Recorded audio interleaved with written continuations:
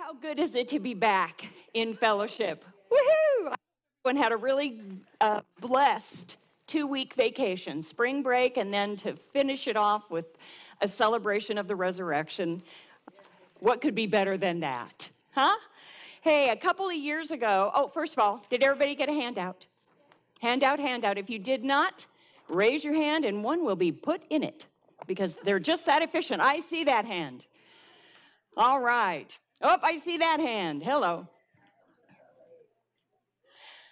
While you're getting those things sorted out, in 2002, I believe it was, spring break, as I was preparing these notes for today's teaching, I couldn't help but remember that during that spring break that year, my oldest son was a senior in high school, my middle son was a freshman, and then our daughter, 4 years younger, was still being homeschooled. And so we decided that we were going to take a cruise, first one of my life ever. And so we did that, what they call the Mexican Riviera cruise. You start in LA and you go down there you go, down to Puerto Vallarta, stops along the way, and then back up. Yes. And so we drove to LA, parked our minivan, and then on the end of the cruise, of course, we had to do the reverse. And I was driving, and it was getting late and later at night as we're making that trek from LA to Phoenix. And to stay alert and to keep things going in the car, I just started asking questions of all of my children and my husband and saying things like, which of the fancy meals that we had, which was your favorite? What did you try? Did you try the frog legs? Like I was sitting there and I saw it, but, did you try it? What did you think? Just asking those kinds of general questions. And in doing that, we sort of covered the whole of that week-long cruise, all the little details, and then everybody laughed at different parts, and we just enjoyed that time. And so I'm driving, and it got kind of quiet there for a few minutes, and my oldest son said, "Did you see the topless deck?" The brakes screeching down the highway. "What?" says the mother. He says, "Yeah, there was a little rope over the staircase that went up, and it said, tops optional, 18 and older, or 21 and older, whatever it was at the time." And I was horrified. Y'all, I walked all over that ship. I walked every square inch of it, up, down, all around, and took my children with me. I never saw this thing. I never saw it. And I was so horrified that I had exposed my children to something unintentionally. Of course, they didn't, because they weren't old enough. Nobody from my tribe got up there. But the fact that here is my senior in high school boy thinking about, there's a topless deck up there, that did not make Mama happy. And so I'm like giving a little tirade. "I can't believe it. There's no safe place." Whatever, tirade. And then it got quiet again for just a moment. I'm breathing. And my son, who's a freshman in high school, said, "I saw that sign." "What? Why didn't anybody tell me?" He said, "I thought it meant you didn't have to wear a hat." Oh my goodness, to the pure, all things are pure. But as I was preparing the notes for today, I was thinking, is there a more needed trait in the church than holiness right now? We are living in a crooked and perverse generation, and so did the writers of the entire Old Testament and the New. Nothing is new under the sun. I do get a sense of greater urgency that at any moment we could be standing in the throne room any moment before our holy God. And the time to start learning to live in a holy manner is right now. And so as we come into the Holy of Holies and take a look today and next week at the single most holy piece of furniture in the tabernacle, I think it's a challenge to all of us to really go before the Lord quietly, alone with Him, and find out how we're doing. To look in the mirror of God's word and to be still before Him and know that He is God and find out how we're doing. Lord, is there anything in my life, anything in my heart, any way that I'm thinking that is crooked and perverse? Because our Lord Jesus came not to compromise, but He came to fulfill the law, every jot and every tittle. And when he hung on that cross and cried out, "It is finished," we know that he had satisfied the letter of the law. And we are coming to a day soon and very soon, I think, where we will hear him say, "It is done." And we will no longer be subject to sin and to death and to the temptations of this world. But we will stand in the presence of the most holy, the most high God. And I'm looking forward to that day. And by his grace, I get to go. Not because of anything I have ever done or can do or will do, but purely by the blood of the Lamb. That's my only qualification. So knowing that I have come past the altar of sacrifice and the laver outside in the courtyard, where everything that Jesus has paid for, we see there and we see washed away. Remember that the curtains stood on sockets of bronze. It's all about judgment in the courtyard. But once you come through the one and only door into the tabernacle, that rests on sockets of silver. That is symbolic, if you recall, of blood, of redemption. And then we see the golden lampstand illuminating, the table of showbread ready, prepared, and waiting for us to have communion. We have the altar of incense, knowing that our God is interceding for us. But now we're invited through his flesh, the torn veil, to enter into this perfect, holy environment called the Holy of Holies, the Sanctum Sanctorum. It's also called the most holy place. And in it, we will find the Ark of the Covenant covered with the mercy seat. Now, God always speaks of these two things as one. We are going to look at them as two separate things this week and next, but just so you know that they are not looked upon by God as two separate things. It is a whole unit. And as we approach, you will see on your handouts that you have the instructions for the building of and for the moving of. And I would recommend that this week sometime you read through those references about the moving of, because I'm going to reference those a couple times in today's teaching. The location, of course, for this is behind the veil in the Holy of Holies. And as you read the instructions for the building of the tabernacle and constructing the veil that separated the holy place from the most holy place, you see that this is a perfect cube. And if you take that image into the book of Revelation and you read about the new heavens and the new earth, you will see that perfect cube again. This is God's throne on earth, and it is a model of the real deal in heaven. So this perfect cube was 15 cubits by 15 by 15, and in it sat this one piece of furniture. It is made of acacia wood, overlaid inside and out with pure gold. And it stood roughly 3 3/4 feet long, and its width and its height were the same, roughly 2 1/4 feet, both high and wide. It's a rectangular chest. You could call it a treasure chest because it contained 3 things: a golden pot of manna, Aaron's rod that budded, and it contained the testimony, the tablets of stone. And so important is this treasure chest that God has been known to refer to the whole tabernacle as the place of meeting or the tent of the testimony.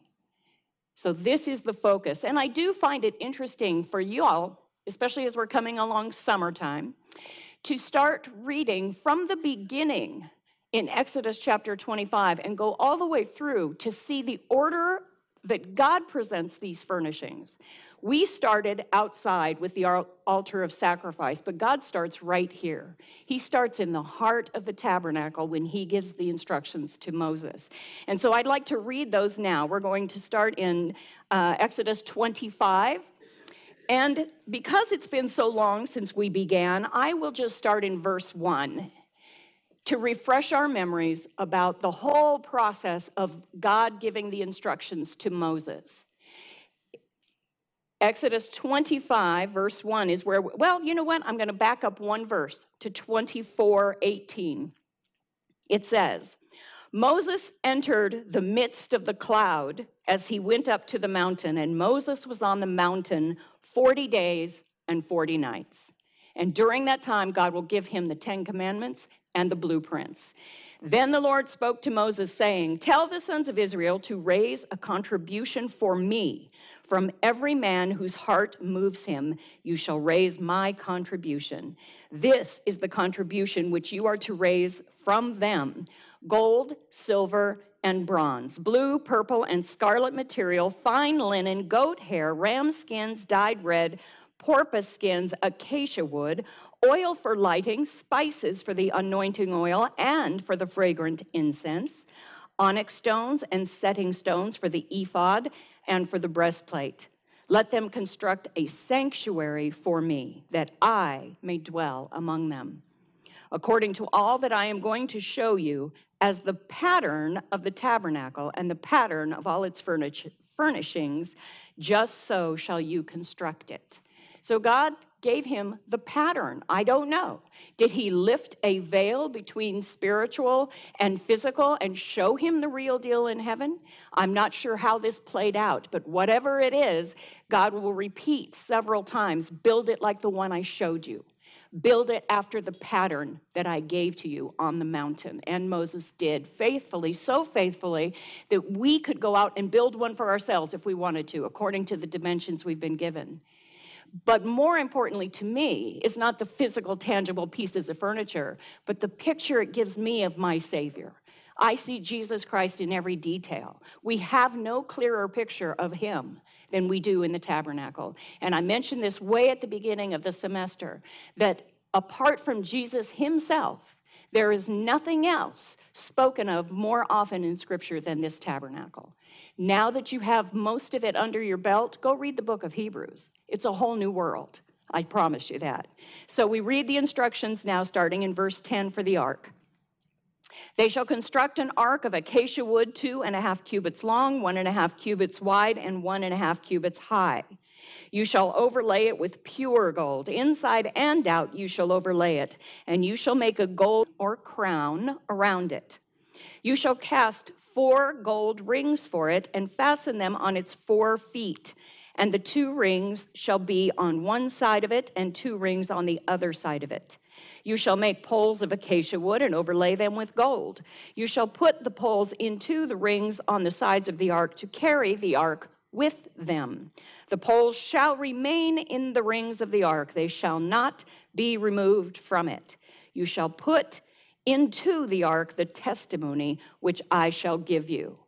And next week we'll pick up from right there and read about the mercy seat. But before we get to the items that are inside the ark, I just want to make note of something that may arise from verse 15 regarding the moving of the ark. It says in the King James that the staves, or the poles, shall be in the rings of the ark. They shall not be taken from it. If you keep your place here, turn to Numbers chapter 4. We will see a portion of the moving of instructions. Chapter 4, verse 5. Verses 5 and 6 we will read. And it says, "When the camp sets out, Aaron and his sons shall go in, and they shall take down the veil of the screen and cover the ark of the testimony with it. And they shall lay a covering of porpoise skin on it, and shall spread over it a cloth of pure blue, and shall insert its poles." Now again, verse 15 back in Exodus 25 said you're not supposed to remove the poles from it. So what's the story here? It seems like it's a contradiction of some sort. Not to remove from it, not to be taken from it. I don't really know what the explanation is. What I get from this is that these poles, though they were made like the poles that carried other pieces of furniture, acacia wood overlaid with gold, they are not to be interchanged with other pieces of furniture.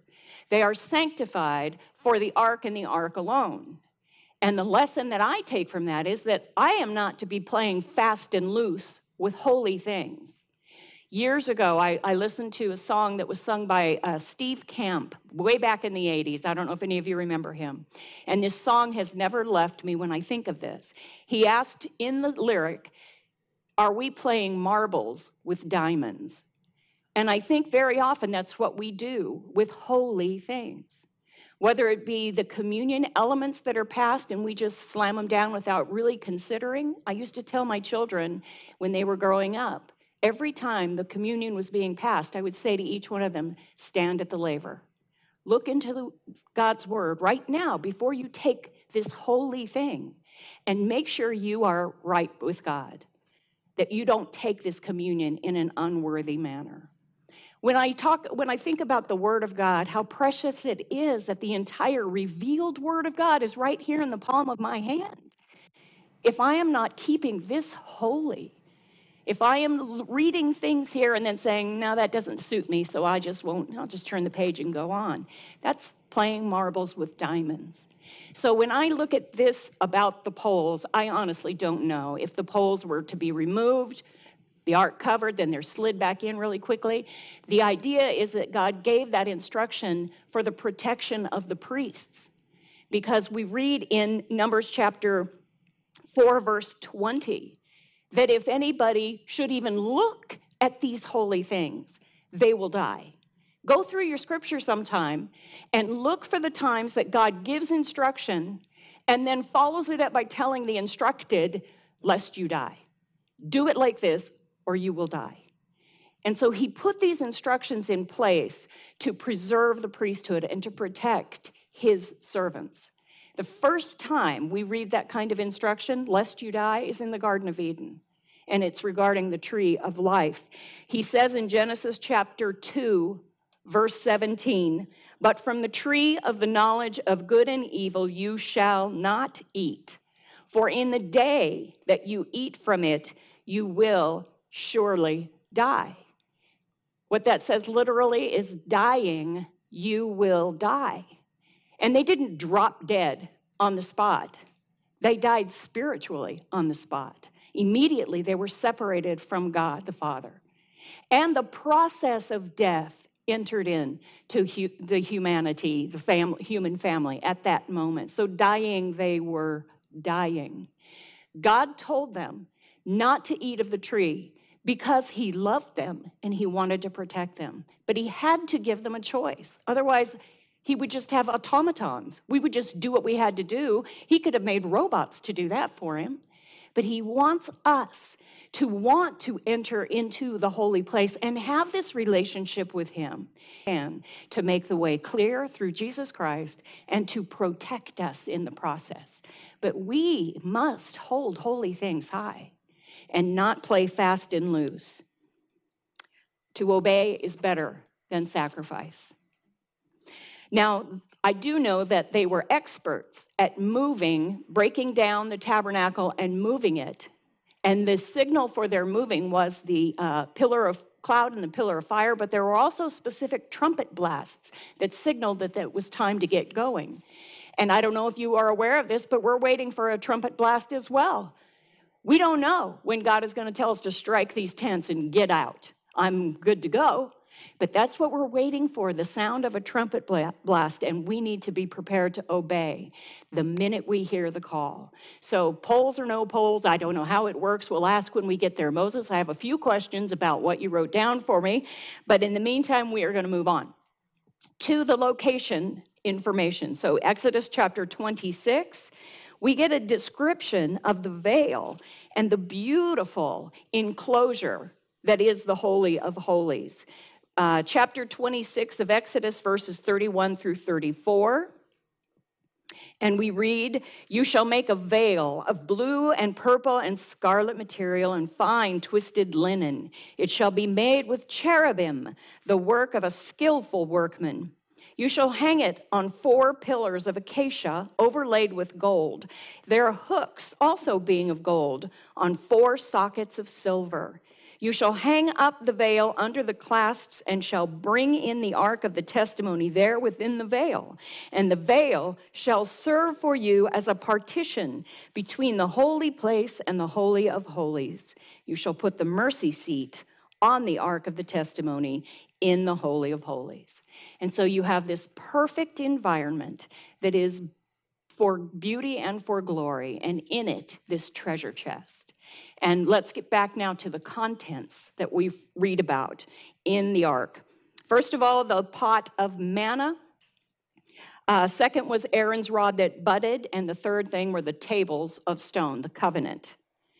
And you can track these down using the information that I have printed for you in the handout, but they are succinctly listed in the book of Hebrews. So in Hebrews 9:4, I will read this one for you, but for your notes, it's Hebrews 9:4. We read, "The ark of the covenant, covered on all sides with gold, in which was a golden jar holding the manna, Aaron's rod that budded, and the tables of the covenant." And Jesus is symbolized in all three of these things as prophet, priest, and king. We know that his humanity is represented in the acacia wood, and that it is overlaid with gold as a representation of his deity. And so the humanity of Jesus is always before us, but his deity is always there as well. And in it, this golden pot of manna, Jesus said, "I am the bread of heaven. I am the bread of life." We know that in the Old Testament, that the living word, the bread of life, are all seen to come to perfection in Jesus Christ. And in the Old Testament, any person who spoke the truth and the word of God was called a prophet. And Jesus is the prophet. And there are several references for this. I believe I have them for you in your handout. Psalm 40, verse 8, Matthew 5:17, and chapter 13:57, and chapter 21, verse 11, and in Luke 24:19. I believe I have them printed there for you, and if I go too fast, you can get online and listen to the tape. All right. When God caused Aaron's rod to bud, he brought that dead stick to fruitful life. He specified Aaron as his choice for high priest in doing that miraculous work. Jesus Christ is our great high priest. He is the resurrection and the life. And he, as our great high priest, delights to intercede on our behalf before the throne of God. We see that in Hebrews chapter 4, verse 14, and also in 1 Samuel chapter 2, verse 35. And then finally, Jesus is the King of Kings and the Lord of Lords. Moses was the lawgiver. Grace and truth came through Jesus Christ. He is the law maker. The law was given, but grace and truth came. It's a beautiful image that we see here. I love that Jesus is pictured in all of these details in the Ark of the Covenant. And he kept, if you will, because all these items were kept in the ark, he kept something that no one else has ever been able to do. And that is the Ten Commandments, the law of God, in all of its parts and particulars. In Matthew chapter 5, verses 17 and 18, he says, "Think not that I am come to destroy the law or the prophets.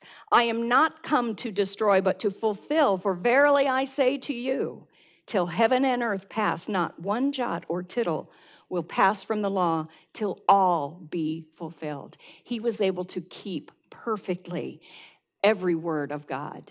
And we are under grace. Of course we are.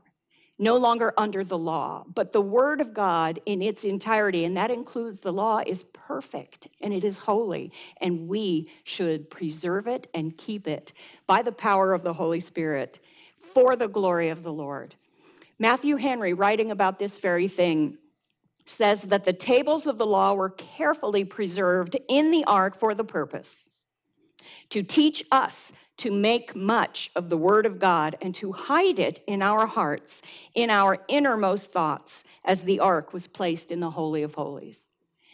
I don't know if you remember our very, very first teaching of this session. We talked about the wonders of the ancient world. And where are they now? In rubble and ruin for the most part. Nothing like their former glory, even the pyramids. And I asked repeatedly the question, what does it look like now? And then when we got to the Holy of Holies in the tabernacle, what does it look like now? It looks like you. If you are in Jesus Christ, you see it every time you look in the mirror. You are the dwelling place for the glory of God. So when we read these things, understand that it is a picture of Jesus, but it's also a picture of Christ in you, the hope of glory. You bear him about everywhere you go. And it's a holy, holy privilege. Hebrews chapter 8, verse 10. For this is the covenant that I will make with the house of Israel after those days, said the Lord. I will put my laws into their minds, and I will write them on their hearts, and I will be their God, and they will be my people. Unfortunately, as we have looked at some of these pieces of furniture, I pointed out that we learn a lot from the misuse of several articles of furniture, and there are a couple of stories that surround the ark that are just astounding to me. And I pray that we learn from the mistakes that these people made, because they were grievous mistakes regarding the Ark of the Covenant. In 1 Samuel chapters 4 through 6, you will read a story that begins with the tabernacle located in Shiloh. And it was placed there after the conquest of the promised land. And that is in Joshua chapter 18, verse 10. So they placed the tabernacle in Shiloh, and it remained there through the time of the judges and until this day, the day of the story that we're about to look at. Samuel at this time was the nation's prophet, and Eli was their high priest. And the Philistines had arrayed in battle against the Israelites, and at the point of this story, they have already killed 4,000 Hebrew men. So, what are the Israelites going to do? At this time, they were not in close fellowship with the Lord at all. They were playing marbles with diamonds. And so what is a wayward, desperate Israelite going to do in face of this imminent slaughter? They decide to fetch the ark. And that's how the Bible describes it. Fetch the ark. It's as if they now have reduced God Almighty to a lucky charm, as represented there in the Ark of the Covenant, like a lucky rabbit's foot or something like that. I never had one of those when I was a kid. They creeped me out, but I've seen them. I don't know if it's probably way incorrect to have anything like it now. But, you know, people will do the craziest things to bring luck. And these people are doing a very crazy thing. And so here they are standing before their perennial enemies, and they say, I got an idea. Let's go fetch the ark and bring it into battle, because it's God in a box. And how can we lose if we bring God in a box out to the battlefield? Well, they do it. And they send to Eli's two sons, Hophni and Phinehas. And these guys are so wicked. God says of them in Holy Writ, he says they did not know the Lord, but they are priests in the tabernacle. Their dad, Eli, is the high priest. But these guys are wicked, wicked men.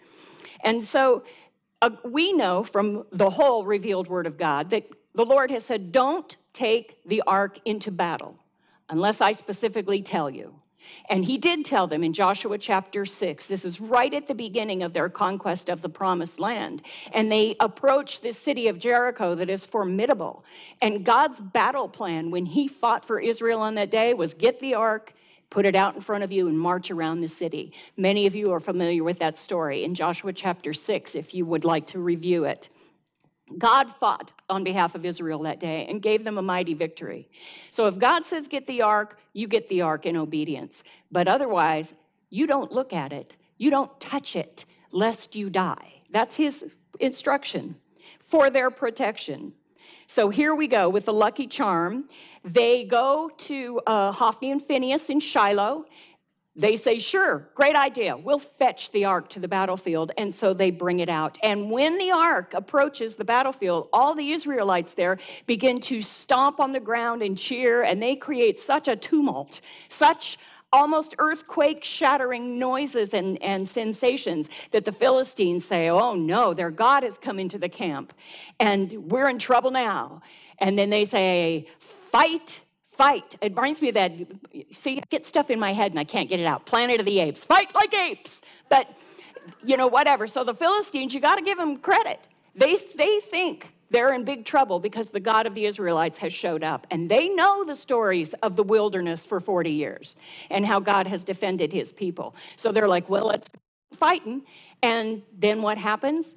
They rout the Israelites, defeat them soundly. Let me get the number of dead here. Where is it? Something like 30,000 Israelites are killed in this battle, including Hophni and Phinehas.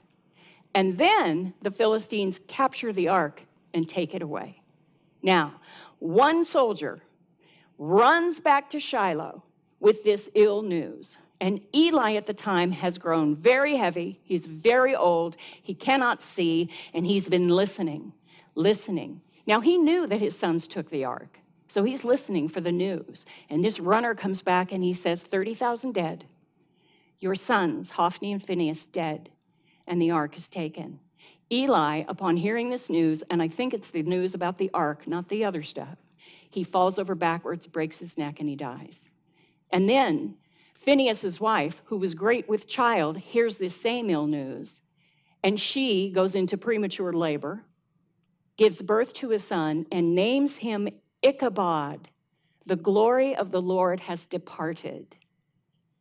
And it's a sad and tragic day for all. Now, the glory of the Lord cannot depart because the glory of the Lord is not contained in a box.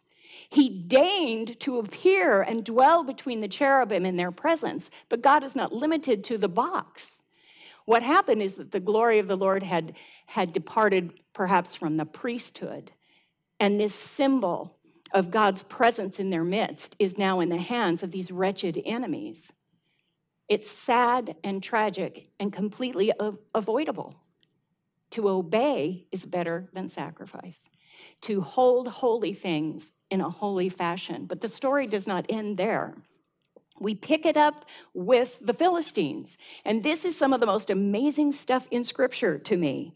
So here we have in 1 Samuel chapter 7. What do the Philistines do after they capture the ark?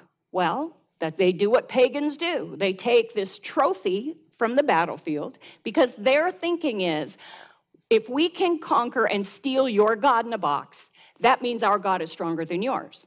So we're going to take God in a box and we're going to put him in the temple of our god Dagon as an offering to Dagon. Now, Dagon is their god. He is half man, half fish, like a merman kind of deal. And so they set the ark in front of Dagon and off they go to do whatever it is they do. The next morning they come back and whoops, Dagon is down on his face before the Ark of the Covenant. Pastor Damian Kyle notes that the language that is used in our scripture, that what they saw upon entering the temple was that the priests thought they were interrupting a worship service. Josephus writes on this, he says, but when they, the pagan priests, went into the temple the next morning to worship their God, they found him paying the same worship to the ark. For he lay along as having fallen from the base whereon he stood. Josephus called it a posture of adoration to the ark. And I'm going to tell you right now, you show up and your God is on his face before something else, falling off his pedestal, and you have to stand him back up. There is something wrong with your God. And so what do, though? They take their fish god and they stand him back up on his pedestal and they go about their business. Day 2 dawns, and in the King James, I love the way this is worded. In 1 Samuel chapter 5, verse 4, it says, and the head of Dagon and both the palms of his hands were cut off, and only the stump of Dagon was left to him. So the pagan priests go in and they find headless, handless God, and they said, Dagon it. No, they didn't. They didn't. But listen, they come in, and what do you see? A headless, handless God. What does that symbolize? You have no head, you have no knowledge, you have no understanding, you have no vision, you have no insight, no wisdom, nothing. And you have no hands, you're impotent. You can't grasp anything, you can't hold on to anything, you can't serve and protect. So here you have this headless, handless fish god, and what do? They stand him back up on his pedestal, and they say, we got to get rid of this ark. Now, there were 5 Philistine cities that were involved at this time. So they say, what we're going to do is we're going to send the ark over to the brother city. And why do they do this? Not because of Dagon, but God, the God of the ark, he was teaching them, just because you defeated the Israelites does not mean you defeated me. And in order to defeat them, he sent a plague upon them. King James says they were hemorrhoids and mice, an infestation of mice. Now, I don't know, bubonic plague type thing? I don't know. But whatever it was, they wanted to get rid of this horrible plague that was on them. And again, Josephus describes it like this. It says that the people who are afflicted by the plague died of the dysentery or flux, a sore sickness that brought death upon them very suddenly. For before the soul could, as usual in easy deaths, be well freed from the body, they brought up their entrails and vomited up what they had eaten and what was entirely corrupted by the disease. We got to get rid of this ark. We don't want God in a box anymore. So when they're afflicted, they send it away to the next city. Same thing happens. They send it to the next city, and the same thing happens. The next city says, whoa, ho, ho, you're not bringing that thing in here. So what's the remedy? They got to give it back. How are you going to give it back to the Israelites? Oh, they come up with this great plan. We're going to get a cart. We're going to put the ark on a cart, and we're going to get cows who are still nursing their young, and we're going to hook them up to the cart, and it will be an act of God to separate a nursing cow from her young. So if the cow heads off down the road toward Israelite territory, we know God is in this. But if it doesn't, then we know it's not. And so, of course, we can't just send, we're pagans, so we can't just send the ark back. We've got to send a trespass offering. So they decide to make golden models of their tumors. I don't know who posed for it, but this is what pagans do.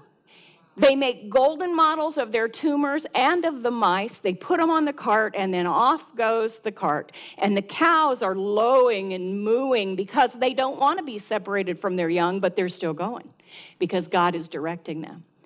And so off goes the ark, and they watch it go down the road. And on the other end, in this place called Beth Shemesh, there are Israelites out working in the field.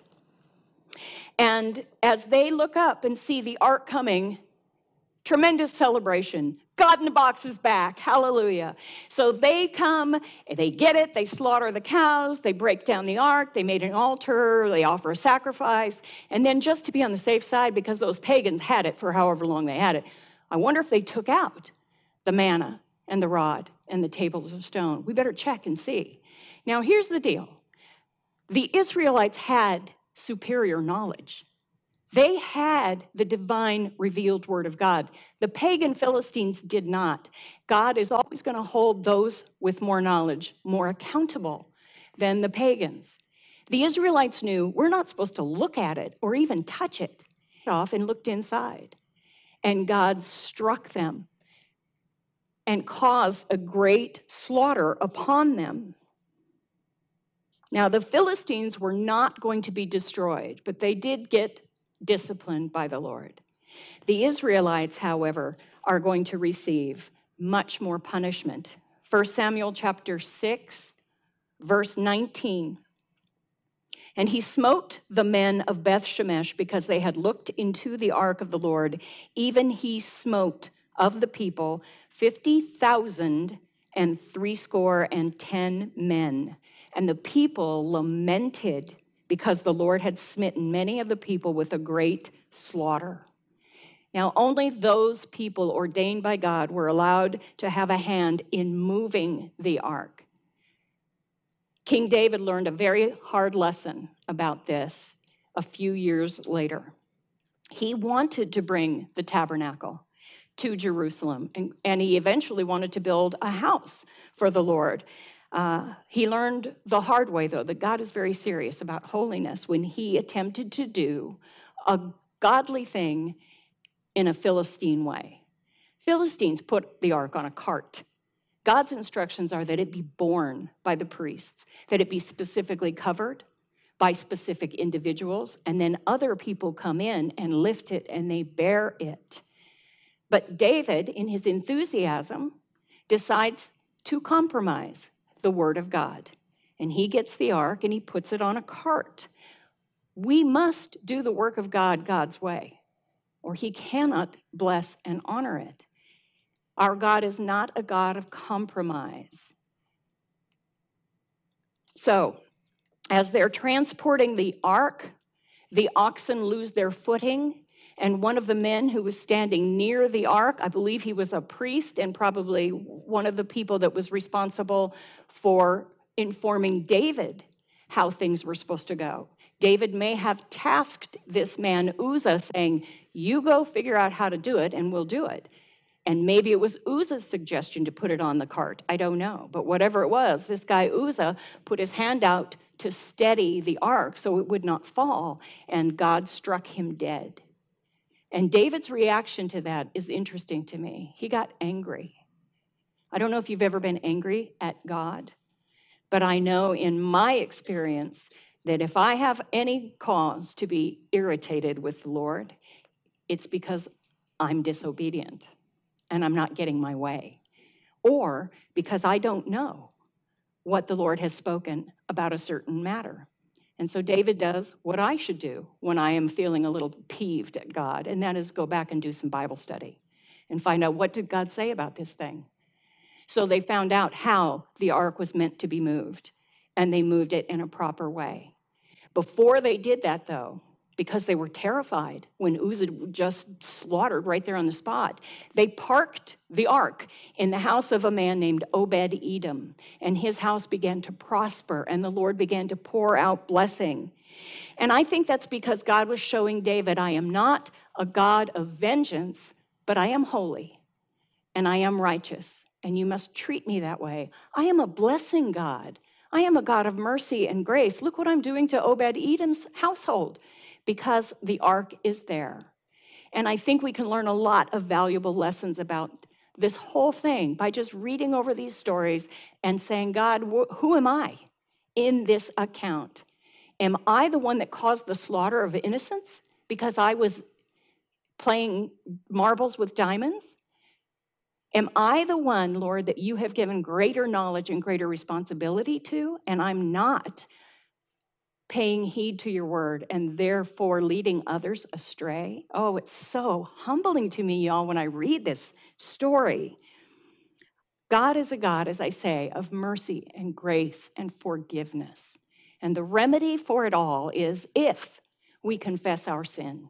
He is faithful and just to forgive us our sin and to cleanse us from all unrighteousness. But the most important word in that verse to me is if. If I don't confess, then I have tied his hands. And who will be sacrificed because of my disobedience? That just is humbling to me. David had to learn God's work has to be done God's way. Now, I think this is one interesting piece about the ark, and we will close with this. The word that is used here, the Hebrew word, is Aron. In English, we would spell it A-R-O-W-N, Aron.